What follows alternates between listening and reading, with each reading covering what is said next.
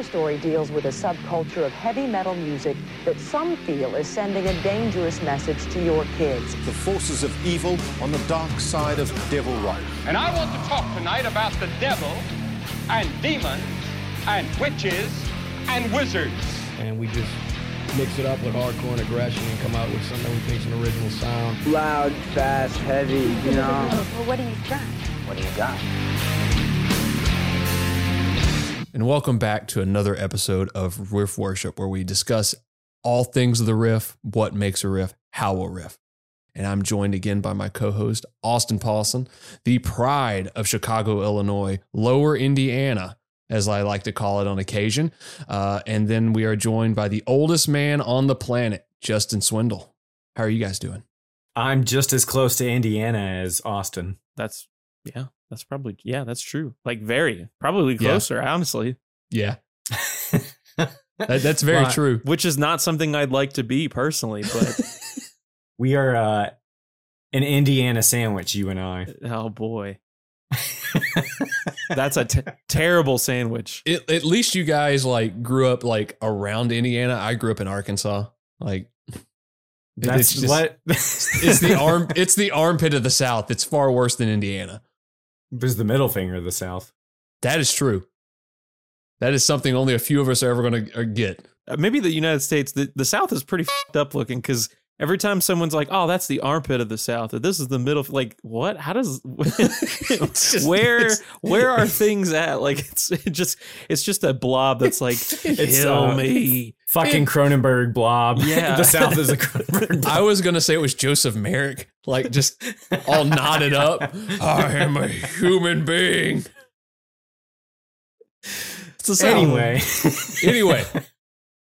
you guys been okay? Everything's good, you know. Yeah, sure. Everything's all right. This is already going off the rails.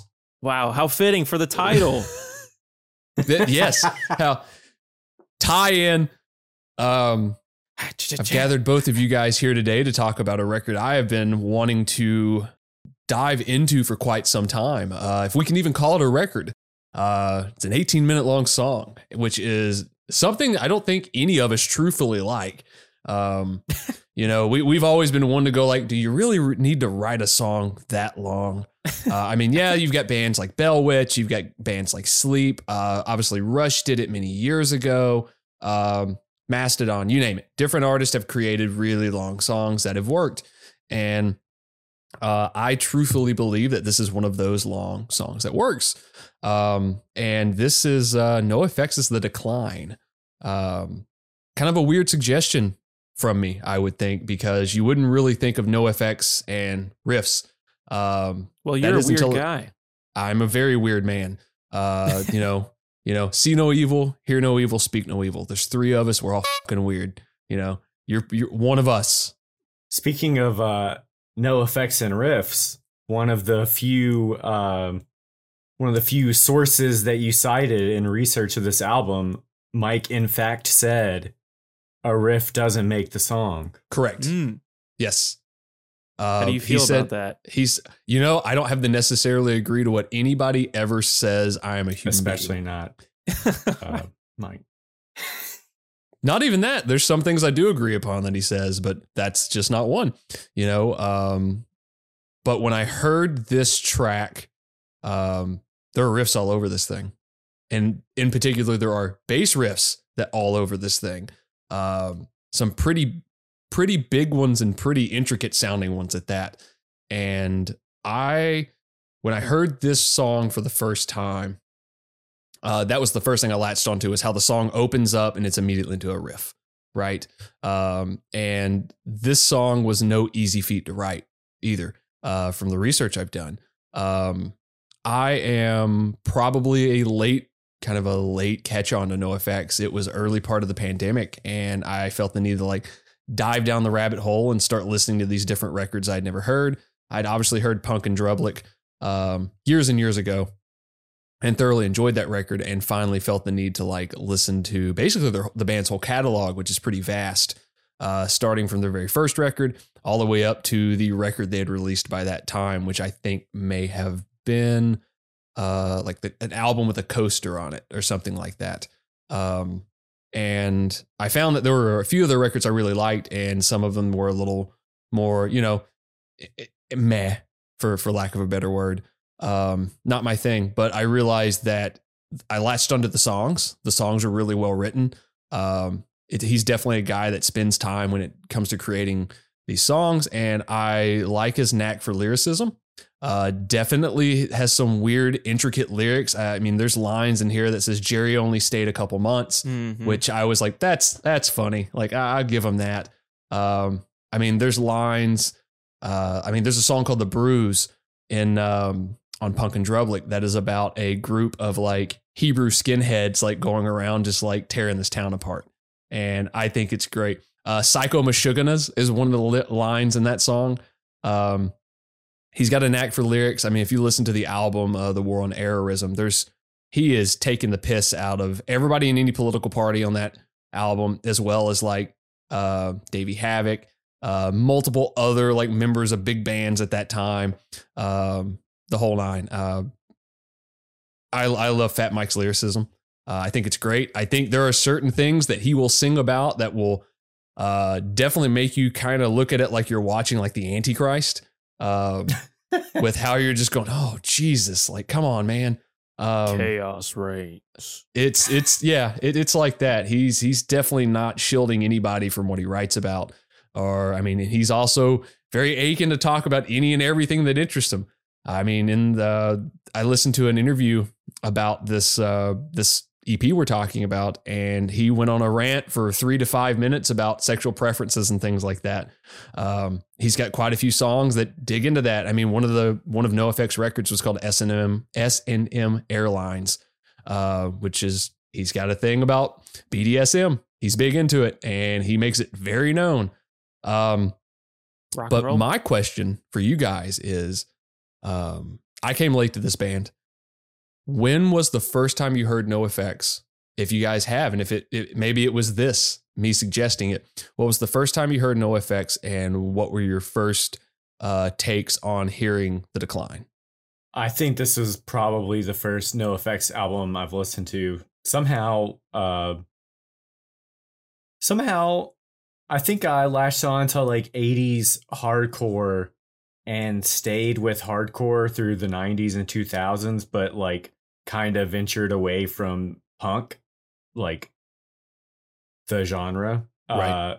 I never really like got into a lot of 90s like kind of 3-chord punk bands. I only started listening to, like, you and I have talked about Anti-Flag, which I guess I wouldn't suggest anyone listening to now that shit has come out about that person, but I didn't start listening to them until like I was 20. And I kind of never really latched on to like Bad Religion or NoFX or anything like that. So this is kind of my first venture into NoFX. When I think of this band, I think of video games. I think there is an era of maybe the early 2000s that, extreme sports was king. You had a lot of skateboarding video games. You had a lot of snowboarding video games. A lot of them have pretty similar soundtracks, a lot of pop punk and skate punk and stuff. So when I think of NoFX, I often think of Thug 1. I had like Pro Skater 4 and I had Thug 1, and the separation of church and skate was on Thug 1. I don't think I didn't really get into this band. I've been aware of them, kind of what Swindle is saying, that like era of like 90s kind of skate punk. I think the closest thing that I really ever got to was probably the Descendants or, Green Day even. Right. And I was much more into, older heavy metal and stuff like that by this point. So I think I leaned into that. I was into the Ramones, I was into Black Flag, but I never really quite got into this area of punk music, I think, or this era. Maybe later, but not really. It really just wasn't my thing. It is cool to kind of step out of your comfort zone and kind of look at this. This is an anomaly for this band. I think the quote that stuck out to me in kind of preparation for this was that Fat Mike said, "We're the most improved band out there." Yeah. Which is very funny, you know, and maybe I need to go back and listen to the EPs and stuff because if you listen to those first 2 records, it's very evident. Yeah. So that's cool. I like that. So I'd like to get more context. You know, I didn't really go back much further. This is really kind of the first thing that I listened to in full. Like, again, I've probably heard songs over like you show me Linoleum and stuff like that. You've definitely played stuff around me, but I can't say that anything's really latched on. So when you presented an 18-minute punk rock opera, you know, that's interesting. I definitely want to check it out and see what that's about. Can you think of any other punk rock operas out there? You know, is that a thing? The one that comes to mind. Yeah, and this is Jesus of Suburbia. It's Jesus of Suburbia, which the decline is far better to me. But absolutely, you know, American Idiot was a huge record.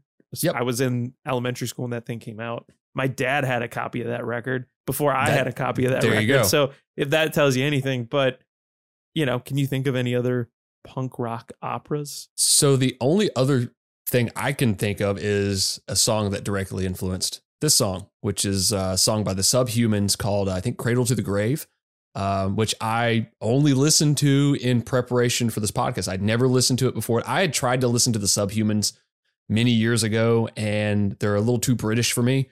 Like, it's cool. That song's very inventive sounding. Like, you can hear kind of like some Killing Joke-esque stuff, kind of that that later era of punk, I guess. You know, Swindle does not like British people, FYI. We don't do well over there anyway, so it's fine. We don't, not that we do well here, but we do even worse. As I was saying, From Cradle to a Grave, that's the only other thing I could think of. That's also the name of a very great DMX movie, I believe. I think that's the one where he rides a quad through a window. Hell yeah. Come on. But that's the only other like punk rock opera, something that as long as this song could be.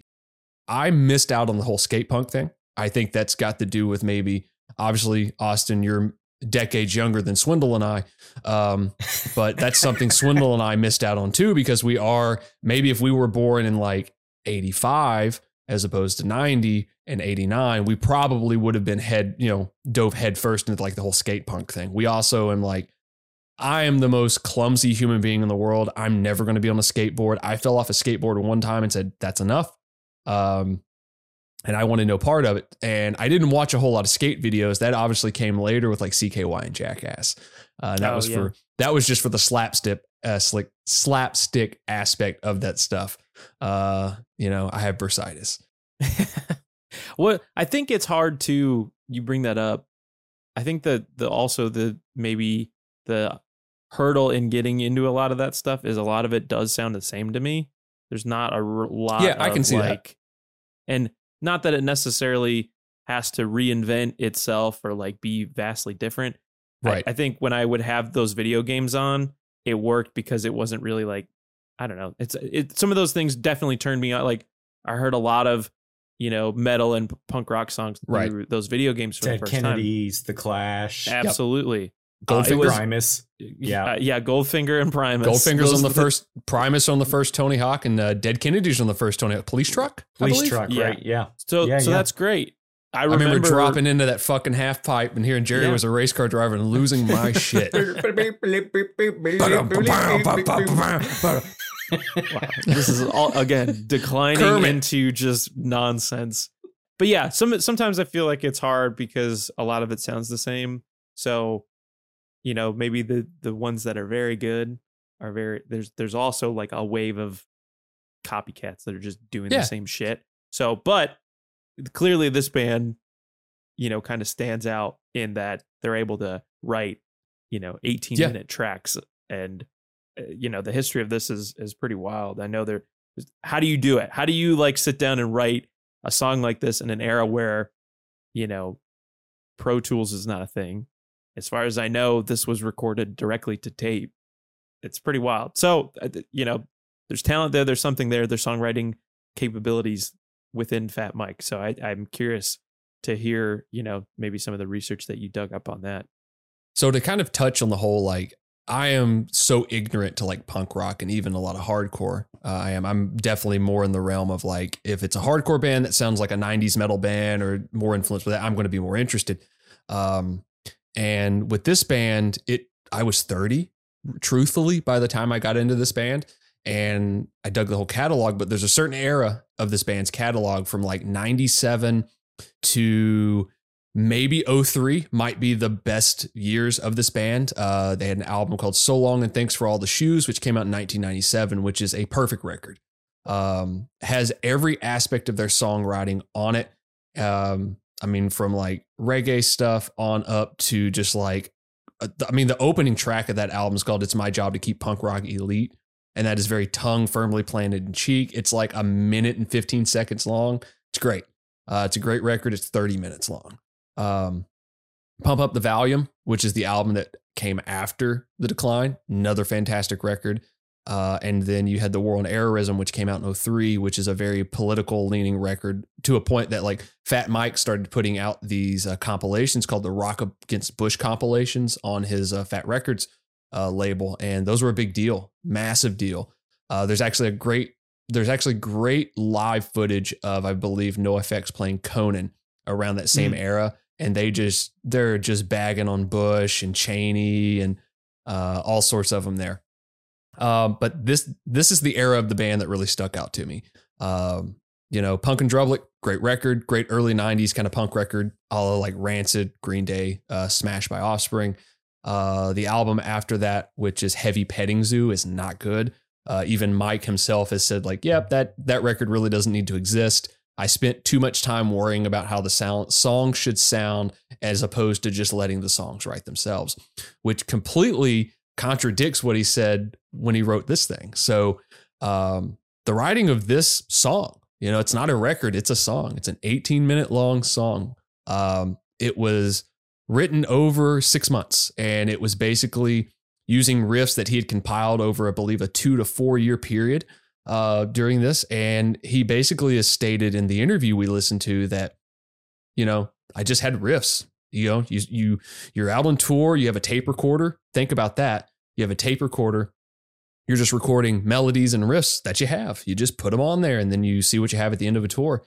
And he's like, they're just riffs. As Swindle said earlier, a riff doesn't make a song good necessarily. I don't necessarily agree to that, but it's also coming from two different perspectives. I think when you get to the bare basics of what like traditional heavy metal is, and heavy metal adjacent music, which is obviously a more punk rock thing and more punk rock adjacent, maybe there is more songwriting structure. It comes to that. Whereas in the heavy metal side of things, you can get one riff and you can write a whole song around that. And the riff will always be the center point. I mean, that's the hook in a heavy metal song. You look at songs like Inner Sandman, Symphony of Destruction, Hammer Smash Face, Rain and Blood. The riff is the thing that you're thinking of. Whereas maybe with like punk tracks, on occasion, yes, you do get a punk track that has a lot of riffs. Is it it's not Poison Idea, is it Poison Ruin? That was the more recent, that thing's got riffs all over it. That's a great record. Harvest. Yeah. Is that the name of the record? Yeah. That's a really cool record. I think TSOL had riffs. I think the Dead Kennedys had riffs. The fucking Damaged. Everybody knows like the TV Party riff. Yeah. And the opening of the album. Yeah. I can't sing it. Rise Above. You look at Rise Above, look at Bad Brains, look at hell, you mentioned it earlier. But I digress. I think punk rock can have riffs, albeit maybe heavy metal is more centric to the riff. Maybe hard rock, heavy metal. And Swindle, Austin, you guys are definitely far more proficient in knowledge of punk rock than I am. A lot of the punk bands were kind of formed in, especially like hardcore, especially that like first wave hardcore was more, they basically formed bands because they didn't want to necessarily be lumped in. They were tired of hearing heavy metal music, hard rock music, overblown song structures, 14-minute guitar solos and drum solos at, arena shows or anything like that, out of a lot of frustration. And it's remarkable to think that, hardcore started in what, 83, if you really think about it, probably sooner, 81. You know, and then you look almost 20 years later and it's like, let's do an 18-minute long track. NoFX has been around since 83. It's an interesting one because, yeah, it's an 18-minute, you know, journey of, you know, compiled riffs over a 6-month period. But there's also feeling. It's a lot of different movements and themes. Oh, my God. Not a lot of the parts, you know. Little to nothing repeats. Nothing really repeats. There's, like I said, themes. There's things that the horns are similar that kind of play out through the song, but they're it's a kind of one point A to point B kind of flowing movement. There's lots of different dynamics throughout the song. It's you know, it's kind of hard to write a song like that and not just be like, you know, a sludge or doom riff where it's like the same thing over and over again. You're just for it to make sense in 18 minutes is a very difficult thing to do. There's a line from there's a quote from one of the guys from Floor who was also in Torch, and he said it's intimidation through repetition is kind of the semblance of when it comes to like sludge and like heavy metal music, right? But yeah, there's a motif on this song throughout the whole thing, and that's why I presume it took him 6 months to write the song. He wanted it to be good. And a big standpoint from the research I did is that he wanted all the parts to be good. He didn't want any fluff. He didn't want any filler. He wanted it all to be good and for it all to make sense. And that's what really struck me about it is it does. Like every single part has a reason. Every single part makes sense to the song. It's not just like, here's a part for the sake of having a part because we don't know what else to do. It all kind of flows pretty well. It's not just going up and down. It actually moves and flows. You know, this is a band that was influenced by the likes of the Subhumans, Bad Religion, RKL, which is a pretty crazy sounding band if you've ever listened to them. You know, they were influenced by their peers at that point. You know, you get to like 99 and they're one of the legacy acts on like Warped Tour at that point. I mean, Fat Mike and his wife at the time, Erin, created a record label called Fat Wreck Chords that's still around to this day, still putting out records. I mean, I think Fat Records has probably, during that era, helped punk rock become this huge thing, helped it stay with the Warped Tour crowd, helped all of that. Think of like, you could probably look at any larger band at some point and see that they spent a little bit of time on Fat Records with that. The document that we made for this said there was over 300 releases for the record label. Yeah, that was like a number I saw where it was like, you know, by, I don't know when that like stat was made, but I'd seen like, over 300 releases on that label alone. So, and I'm sure that's on the light side at that. The funny thing about this record or this EP was NoFX was signed to Epitaph Records when this came out. So Epitaph put out So Long and Thanks for All the Shoes and Pump Up the Volume. Is that Bad Religion dude's label, right? Brett Gurwitz. Yep. Yeah. That's his label. Yep. And they were releasing the mainstays. So I guess Mike was like, you know what, might as well put it, you know, this is marketing hell. If I put this thing out, like, how are we going to sell this thing? An 18-minute long punk song. So I'll put it out, you know, worst case that happens, no one buys it. And then, you know, it's a boutique thing. Right.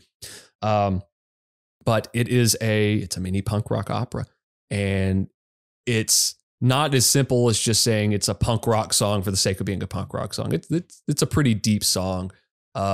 You know, 99 was kind of a weird year for like politics, right? It was the Clinton administration. You know, I was fucking 9 years old. Swindle was 9 years old. You were 3. Is that right? No, you 99. I was in kindergarten in 99. Yeah, you were 5. Yeah. So that really says a lot. It's like, you know, the U.S. was doing okay at that point. I don't know about the rest of the globe. And then basically Mike was like, I didn't really know what to sing about during that era. Everything was going pretty well for us. I was doing pretty well. So he just looked at like how cruel and like how ignorant American people were and how American people are. And if you look at the lyric, I did have the lyric sheet pulled up, but it is like it's pretty in depth to take a look at that. But basically it's like, people are stupid is the semblance. I mean, the opening line is, where are all the stupid people from? That's the opening line. But to get back to the recording process of this, Mike wrote the song, 18 minutes. He and the drummer, Eric Sandlin, Smelly, as we will refer to him because there's two Erics in the band, recorded it though. Basically, Mike said, you can't write an 18-minute song, give it to your band and have them and expect them to memorize it. Because this was tape we're talking about. This wasn't punch-ins. I mean, you could do punch-ins, but it was a little bit different. You could do overdubs as opposed to punch-ins. So they recorded it. They split it into 16 parts to record it. So basically, Mike played most of the guitar. He played the bass, did vocals. I'm sure the other members of the band, El Jefe and Eric Melvin, I'm sure did guitar layers and stuff for it as well. The whole band was part of it, and what I really appreciate about this band is they're not really, there's not a huge ego to them of like, oh yeah, let's just get this guy from this other band to play these parts because he's really good at them. There's some great guest spots on here. Bands I'm not familiar with in the least bit. I just thought it was cool. I believe the background vocals on the whole record are done by Spike Slauson, who is in Me First and the Gimme Gimmes. So like all the weird, all the harmonies you hear are him. I mean, all the ska parts are done by Nate Albert, who's in the Mighty Mighty Boss Tones. And then you've got, I believe the trombone is played by a gentleman named Lars Nylander, who is in a band called Shank and Pickle. Which I've never heard of. I've never heard of any of, like, I know about Me First and the Gimme Gimmes. Like I've heard all those covers. But I'm not familiar with any of these other acts, but it's really cool to see. It's like, oh yeah, these are just my buddies, but I want them on this 18-minute long song that I'm writing. Production was handled by Fat Mike and Ryan Green, which is funny because Ryan Green's like, credentials read as he did Punk and Drublic, he did Strung Out Records, he did Propagandhi Records, but he also worked pre-production for Megadeth's Countdown to Extinction. My God. Which is fucking hilarious. What a tie-in. But this album was recorded at Motor Studios in San Francisco, California, which Mike and Ryan Green co-owned at one point. I'm sure that studio does still exist. But the writing was, I don't necessarily know how long it took to record the actual release, but I know 6 months of writing it, figuring out where the lyrics needed to go, all the parts, how they needed to flow into each other. I could only imagine recording this thing had to be a tedious act of, all right, we got to get this part. How many takes are we doing? How much money are we spending on tape? I believe Mike even describes that at certain points in the production, like multiple members of the band are on the board, like passing faders in, bringing them up, bringing them down to make things sound like right and make it sound good. He's like, that was, that's how you recorded back then. But it is a mixed bag on this thing. Like it's not just really one style. It's not just like, here's 4 guys playing 4 chords, which you mentioned Jesus Suburbia earlier. That sounds more like that to me. That sounds like 3 guys went in, recorded, and just played like pretty, rudimentary, like rock and roll, right? Yeah. And it sounds good. It's a cool song. Like it makes sense. It flows fairly well, but I think this one flows a little bit better. Yeah. There's just, if I haven't listened to that song in some time, so, maybe I would need a refresher, but I think you're definitely right in saying that it sounds like those 3, maybe 4 people got on record and recorded their instruments. There's not, I don't remember there being, horn sections and, all these sorts of different things going on, harmony layers like this. There's a lot of really cool dynamics with this song. And, that definitely helps with an 18-minute runtime. You want to keep it interesting. You want, it slow down, changes in tempo, all sorts of things. So it definitely does that. So there's no way that in the recording of this song that they ever intended to play it live. I just don't think there was any intention of that ever happening, because most people that record an 18-minute long track, that's kind of like an artistic endeavor. That's like, we're just going to put it out. If people like it, they like it. So what? I mean, it was almost 10 years before they played it live. And matter of fact, it was some show in some little club that was getting shut down because of a storm coming through. And they're like, all right, we have time for one more song. And like Mike leans over to the drummers like, we're playing Decline. Which is wild that you would just randomly throw that out there and remember how to play the damn thing, you know, having never prepared for it really, unless that's like part of the warm up or, you know, rehearsals and stuff. I don't know. I've read their book and there's not a whole lot that goes in depth about that. Eric Sandlin is a great drummer. I've heard him on every record. He doesn't do a ton of flashy stuff, but he's consistent. Like they've even said in like recordings, he's pretty good with like 1 or 2 takes and then he's out. Like it's just, he's that good. He comes in, records the stuff quick. He's good. He's precise. So I'm sure it would be weird to think they're like a Springsteen kind of thing going on where it's like, hey, there's a chance he's going to pick some song out of the catalog we haven't played in 20 years. So be prepared and just know it, or just like work your way through it. It's like, what a nightmare. I mean, that obviously works for like 3-chord kind of traditional folk structured like rock and roll songs like that. But maybe like skate punk, old school hardcore, probably not going to work as well. So that guy's got to be pretty good to be able to like go, okay, we're playing an 18-minute long song with little to no breaks. All right, we're doing it. NoFX is just like Fugazi. I was literally just about to say that shit. I was thinking, okay, no set list. They just fucking go into start a song. Yeah, I was literally thinking that the entire time. That's awesome. You go into a show, right?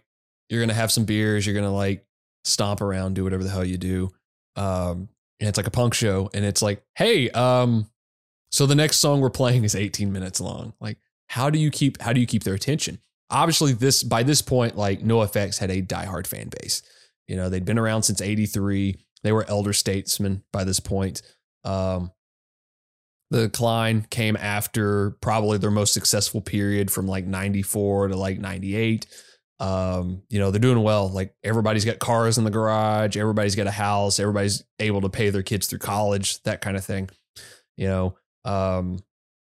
what other type of like artistic, you know, chance do you take than writing an 18-minute long song and present it to a crowd that is used to 1.5 minutes to like maybe a 4-minute long song, and 4 minutes is pushing it on some of these things. Like, you know, you look at like Punk and Drublic, there's, I think the longest song, maybe 3.5 minutes on there. Or you look at the album that came before it, So Long and Thanks for All the Shoes. It's a short record. Like even the ska, like reggae song in there is like 3.5 minutes. So you present this to this crowd and you just go, you know what? If they don't like it, fuck them. Right. I think that's the benefit of like making music is obviously you hope that you put music out that you like and you want to play. And if people like it, so be it. Right. That's the big deal. And Mike's not a dumb person. He's obviously a business owner. He was able to start Fat Records. He's obviously able to keep a band afloat for 40 years at this point. He also has a degree in political science, I believe. Which makes sense for the song, certainly. Some of the lyrical concepts on the song, obviously, like how insensitive Americans are, touches on the prison system and how it's just created to keep people of color in jail. I mean, it even goes as far as like some of the influence for the song itself was like Robert Downey Jr. getting arrested for his drug possession charge in his own hotel room. And I believe in the interview, it's like Mike was just kind of going on. It's like he wasn't harming anybody. He was in his own room, minding his own business. Yes, he was doing drugs, but he was minding his own business. And cops at the door, bing, bang, boom, you're going in. You know, yes, Robert Downey Jr. going to jail for 6 months is probably vastly different than, you know, some guy down the street, you know, living in poverty going to jail. Vastly different thing, but it all kind of circles the same drain when it comes to that. But I mean, he was hitting on like a lot of these political topics he's hitting on. You could release this song today and it still holds up because we haven't changed. I mean, there's a fucking Eisenhower quote in here in the song. I believe it's the man who used to speak, because Eisenhower is referred to as the man who used to speak. I don't know any of this. I'm just an ignorant fucking chucklehead from Arkansas. Like it's hearing this and reading about the lyric concept is like, oh, okay, this is like knowledge that I can hold on to, and it's not just like another cool song. I mean, gun control, police state training. I mean, there's a whole bit in the song talking about you shoot to kill or something like that. There's a lot of lyrics tying in with that. You know, I mean, there's the great line. I believe it's there's the line about he changes it up and he just changes a couple words and it all almost sounds like the same line.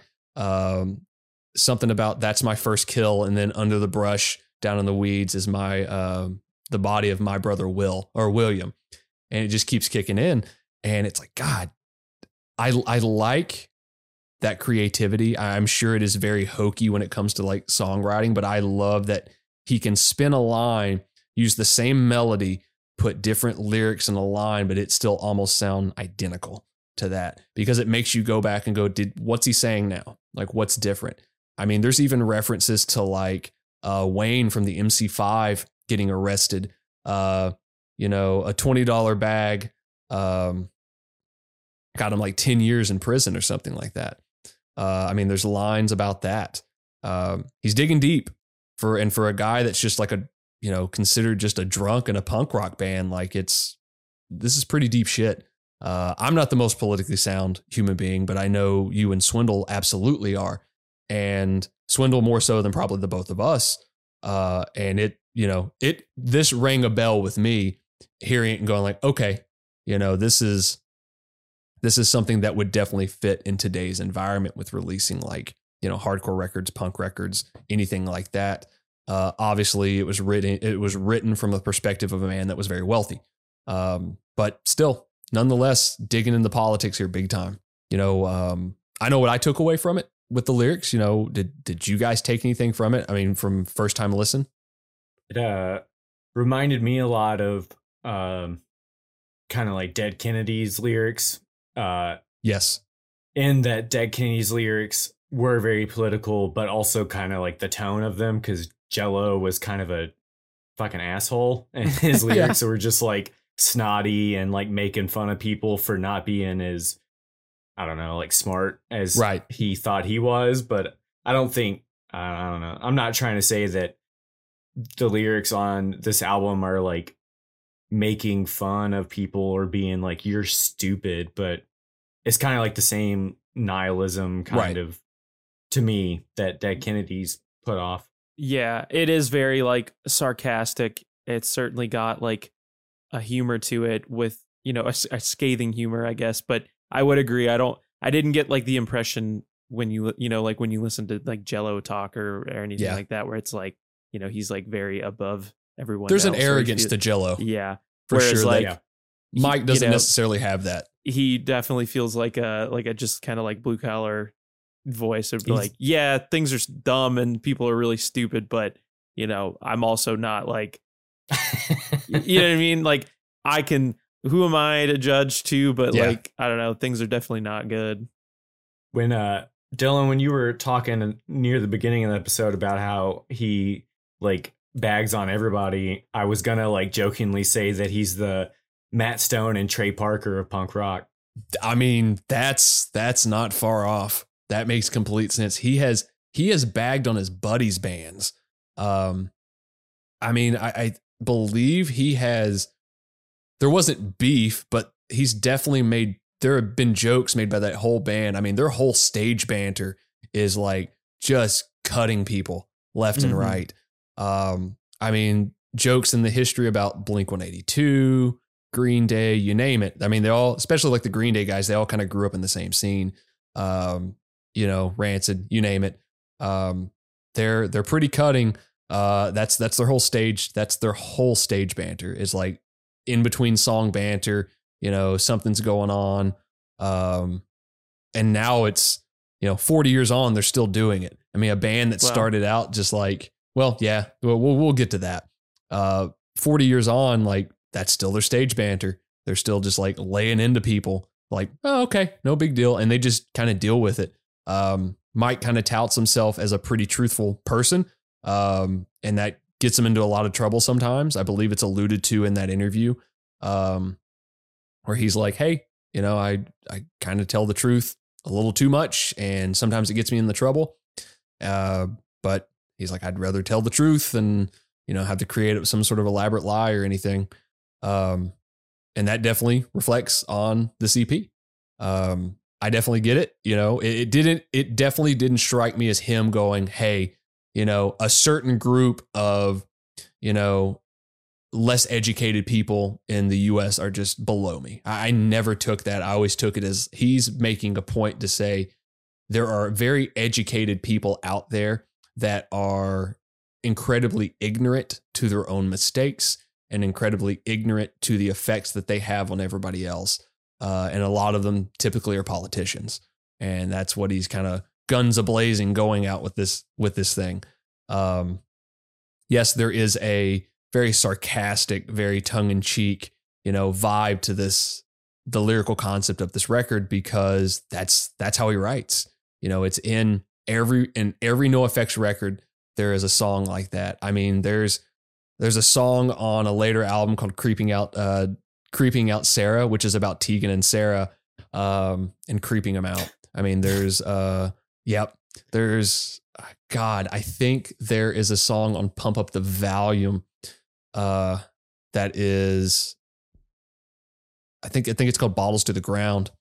And obviously it's about starting a fight, but it's written in like a very like, you know, traditional song structure.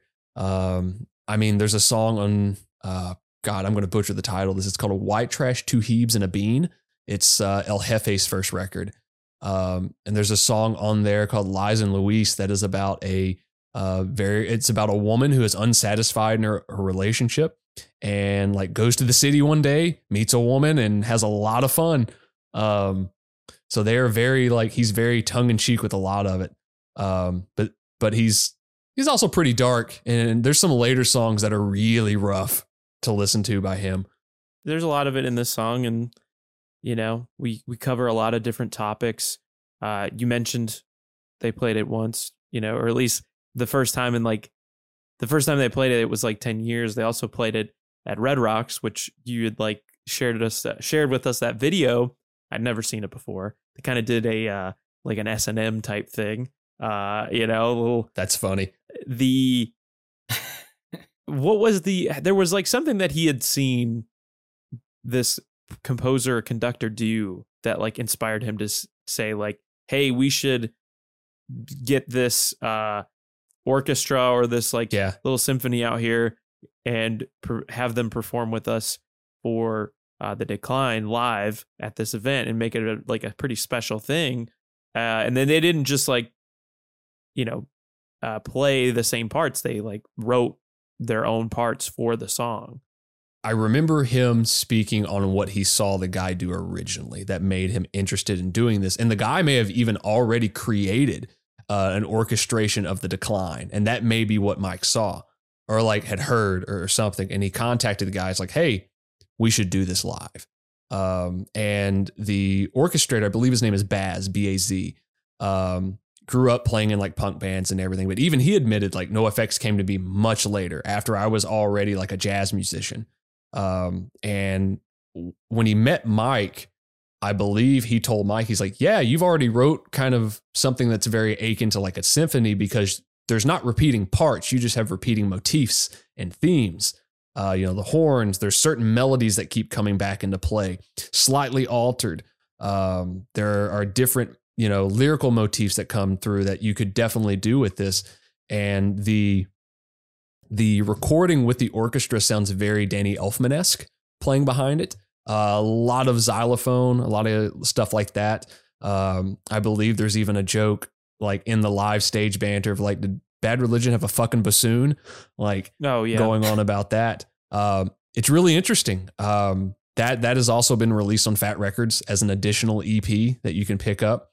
It's a cool performance. To see a band like obviously in their 50s, like going out playing this 18-minute long song they have to practice. Yeah. I believe they did like a set of like like classics and then played this, or hell, it may have just been this for the set.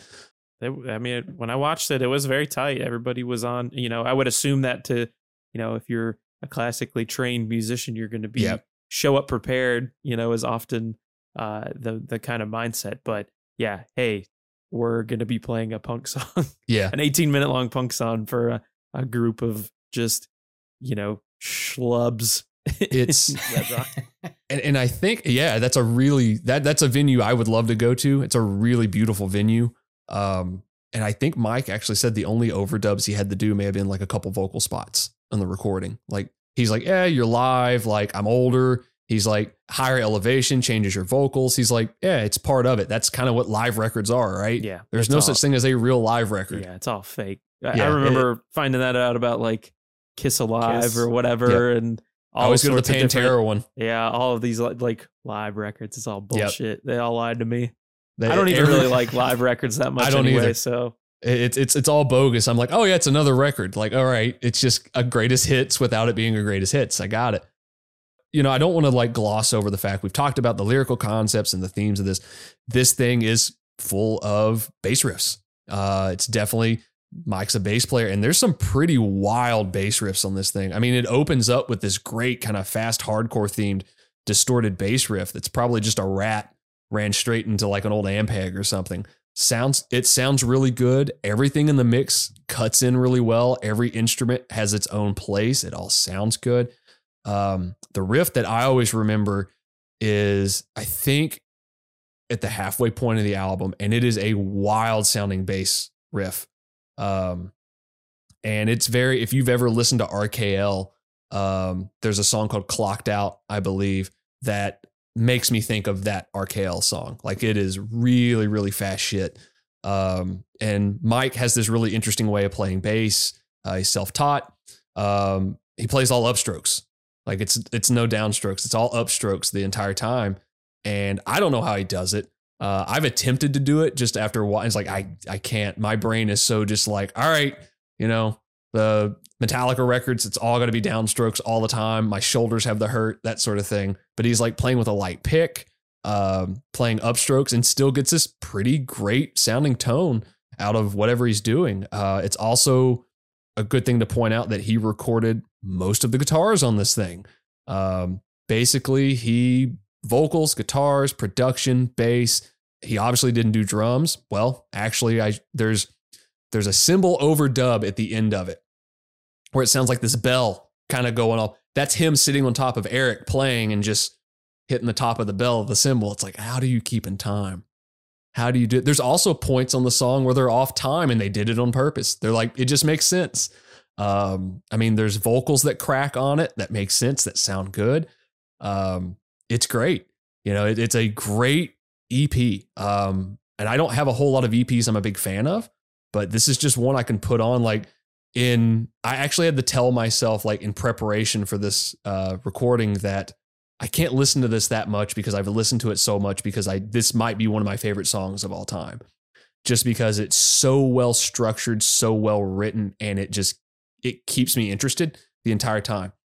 It's like watching a really well done movie, almost. Like, I've completely ignored the fact that the movie is 2.5 hours long. Like, I'm in it and I go, oh, that was it. And you're at the end of it, you're like, wow, that is a fantastic piece of art. It's I've heard the terms like theatrical, or I guess you could say cinematic. I mean, it definitely plays out in a way. It plays like an opera, obviously, that we keep talking about. But I never felt like there was a lull, or I never really felt bored while I listened to it. It's not like my favorite kind of music in the world, but it was certainly cool to look back on. And, kind of now in the present day, this band is, knocking on the door of 40 years, and they actually just announced that they were going to be breaking up. Yep. Calling it a day. I guess I want to ask you, what do you think this band's legacy will be? What does it mean? I don't even know exactly why they said they were breaking up, so I don't know if you can shine a light on that. But 40 years, calling it quits. I think they originally announced it in like early 2023. because it was going to be 40 years for NoFX at that point. And they did a farewell tour, which has taken them, the better part of a year. They've done select cities throughout the US. I think they're going to do a few more this coming year. And then there might be a couple Canadian dates and maybe a South American date. And that's it. And Mike in the more recent interviews has basically stated, that's it. He's like, we're done. We're not playing any more shows. We're done. This isn't, I believe he makes a knock at Black Sabbath in the podcast. He's like, we're not Black Sabbath. This isn't going to go on for 6 years. He's like, we're done. This is it. And it seems like all the other members of the band in some interviews I've seen have basically stated the same thing. Like, it's done. I'm sure there's many things. I couldn't tell you why they're doing it. I mean, when you've been doing something for 40 years, I'm sure you get to a point where you're like, what more do I have to accomplish? What more do I have to do? Maybe there are other things I want to do. I think Mike in the last 10 years or so has done a play on Broadway. He just opened up a museum in Las Vegas, the Punk Rock Museum, that has been doing really well. He's also got other creative endeavors that he does. I mean, he's got, obviously he's still tied in with Fat Wreck. And I'm sure he's got other labels and things he's tied into. So who knows what he's doing? This is a band I've never seen, but I will never get a chance to see. And that's fine. But it is weird that I like picked this up much later on, and got into this band just because, again, I missed it. I went straight into like as aggressive as you could get with like metal and death metal and black metal and you name it. And like, I had to come back around to get into some of the more accessible stuff years later of like, oh, I'm 30 years old and I'm finally going to listen to like this, kind of melodic punk, band and listen to them do their thing and really get a kick out of it. Cause it brings in like Mel Brooks and like satire to like punk rock. And I really enjoy that. Any final thoughts on this song? Any final thoughts on the EP, I guess? I mean, hearing that they had an 18-minute song piqued my interest at first. I had a lot of pre-existing notions going in of like, what's this thing going to sound like? What is, where could I even begin with an 18-minute long punk track? Is it just going to be noise? Is it going to be, silence for, 12 minutes of it? What's going on? And I walked into pretty well a structured masterpiece of sorts from this band. If this band hadn't released anything after The Decline, again, they could have called it a day. I think ultimately this will be the thing that this band gets remembered by the most when it comes to their recording output.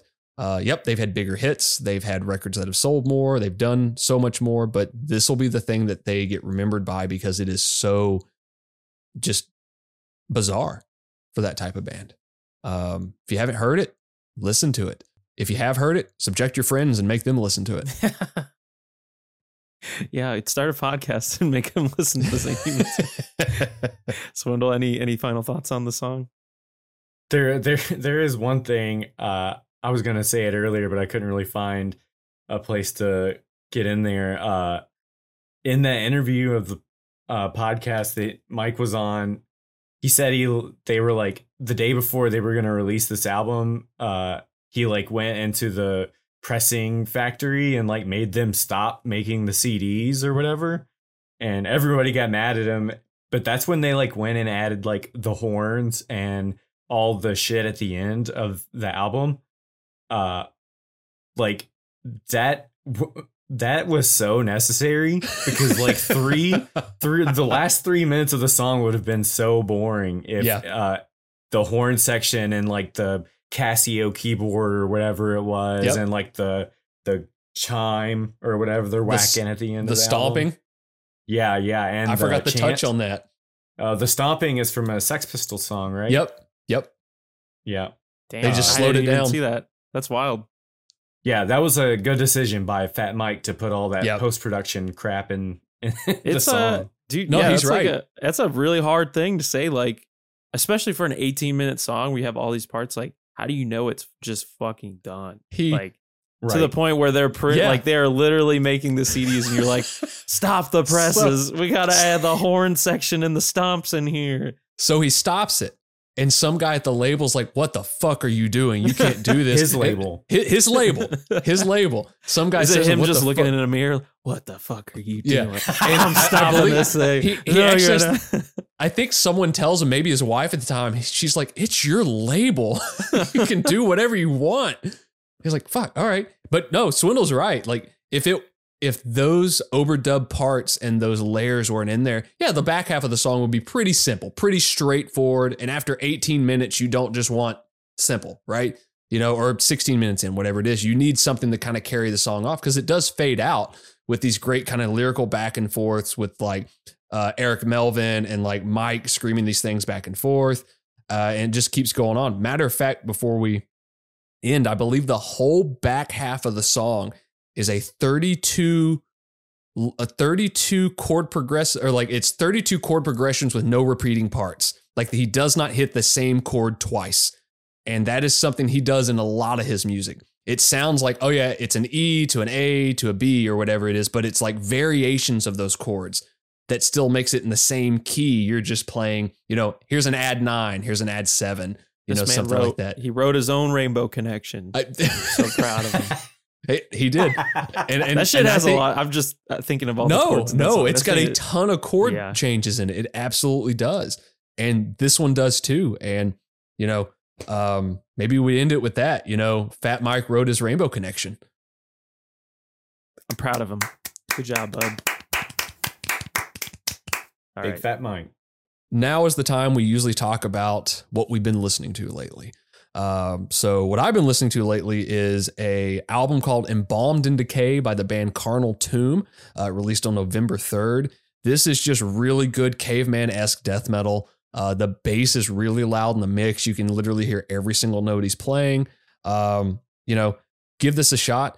Give it a listen. It's fun. You'll enjoy it. If you like bands like Gatecreeper and like anything that was recorded in Florida in the 90s, you're probably going to enjoy this.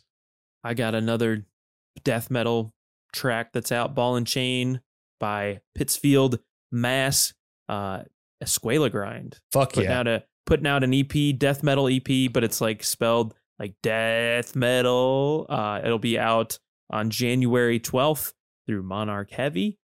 They also announced that they will be going on a pretty extensive tour throughout January into February with bands like Slow Pulse, Bonginator, Frog Mallet, you know, just stuff like that. I know they're going to be in Chicago on February 8th at Reggie's, so that's pretty cool. Of course, I'm not seeing too many stops by y'all, but you know, whatever. Maybe it's a trip for you. Touring doesn't exist here. You know, it's like Joseph Merrick down here. Another That's the one second. for Why are you Julia. talking about Elephant Man so much? Because the South is all fucked up. Here's the armpit. Here's the middle finger. Here's the toe. You know, Texas is the taint. There's 4 tracks on this record, this EP. So we got one already, Ball and Chain, which also has a music video out. And then one of the interesting things that I noticed on here as well is the 4th song on the record is called Meat Magnet. It's going to feature Barney Greenway of that's going to be Napalm fun. Death on it. So definitely looking forward to that. Check out Ball and Chain.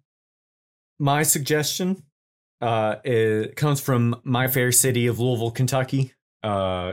Coliseum. They just released an album called Infinity Shit. And they spelled their name without vowels. Yeah. It looked like the Patterson guy who plays guitar and does vocals, also recorded the bass, and they have a drummer on the album, but they said that all 3 people in the band took part in the album, so I'm not really sure what that's about.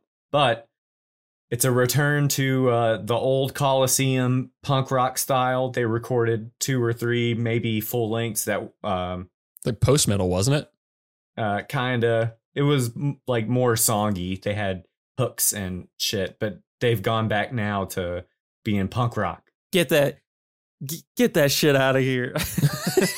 Get those hooks out of here. Get that crap out of here. Thank you so much for joining us again this week on Riff Worship. You can follow us for any updates on the show at Distortion891, Facebook, Instagram, Twitter. We'll be back again next week talking about more riffs for Dylan, Swindle, me. You've been listening to Riff Worship. Bye.